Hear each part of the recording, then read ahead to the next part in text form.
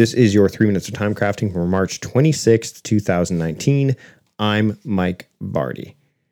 So I have the same breakfast pretty much every single day. I say pretty much, I'd say 90% of the time. It's a smoothie with spinach, and we actually get the Walmart frozen smoothie packets that are with fruit, and we throw them in there, and I put some chia seeds or some kind of seed. But bottom line is it's a NutriBullet shake every morning along with my cup of coffee.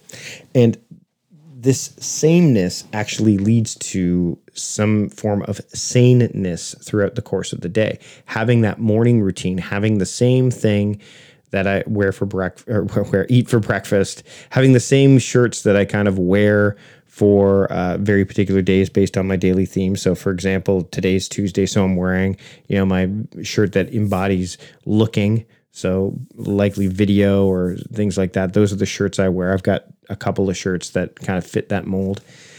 This is having some sameness in your life. That certainty helps you when things go awry throughout the day. Having those bookends, having those waypoints, having those anchors, the sameness that they involve and they allows you and kind of promotes saneness in your life. And that can't be undervalued, because the things that come at you from external sources, even from internal sources, the ideas that you want to bring to the fold, bottlenecks that either you are a part of or others are a part of, those are all things that can drive you nuts. Technology can drive you nuts. Traffic can drive you nuts. There's so many things that can just derail your day. And yet there are so many things that you have control over that are just seemingly so small and trivial, but they give you that sanity. The almost like it tethers you onto the reality of the day, the reality of time, the reality of your space. So that way, you can take a deep breath and go, okay, well, you know what? Yes, this went off the rails, but you know what? I know that at this point in time, I'm going to go for that 20-minute run. Every day at 2:00, I have my movement mode, so I'm going to do that. So having some sameness in your life creates saneness.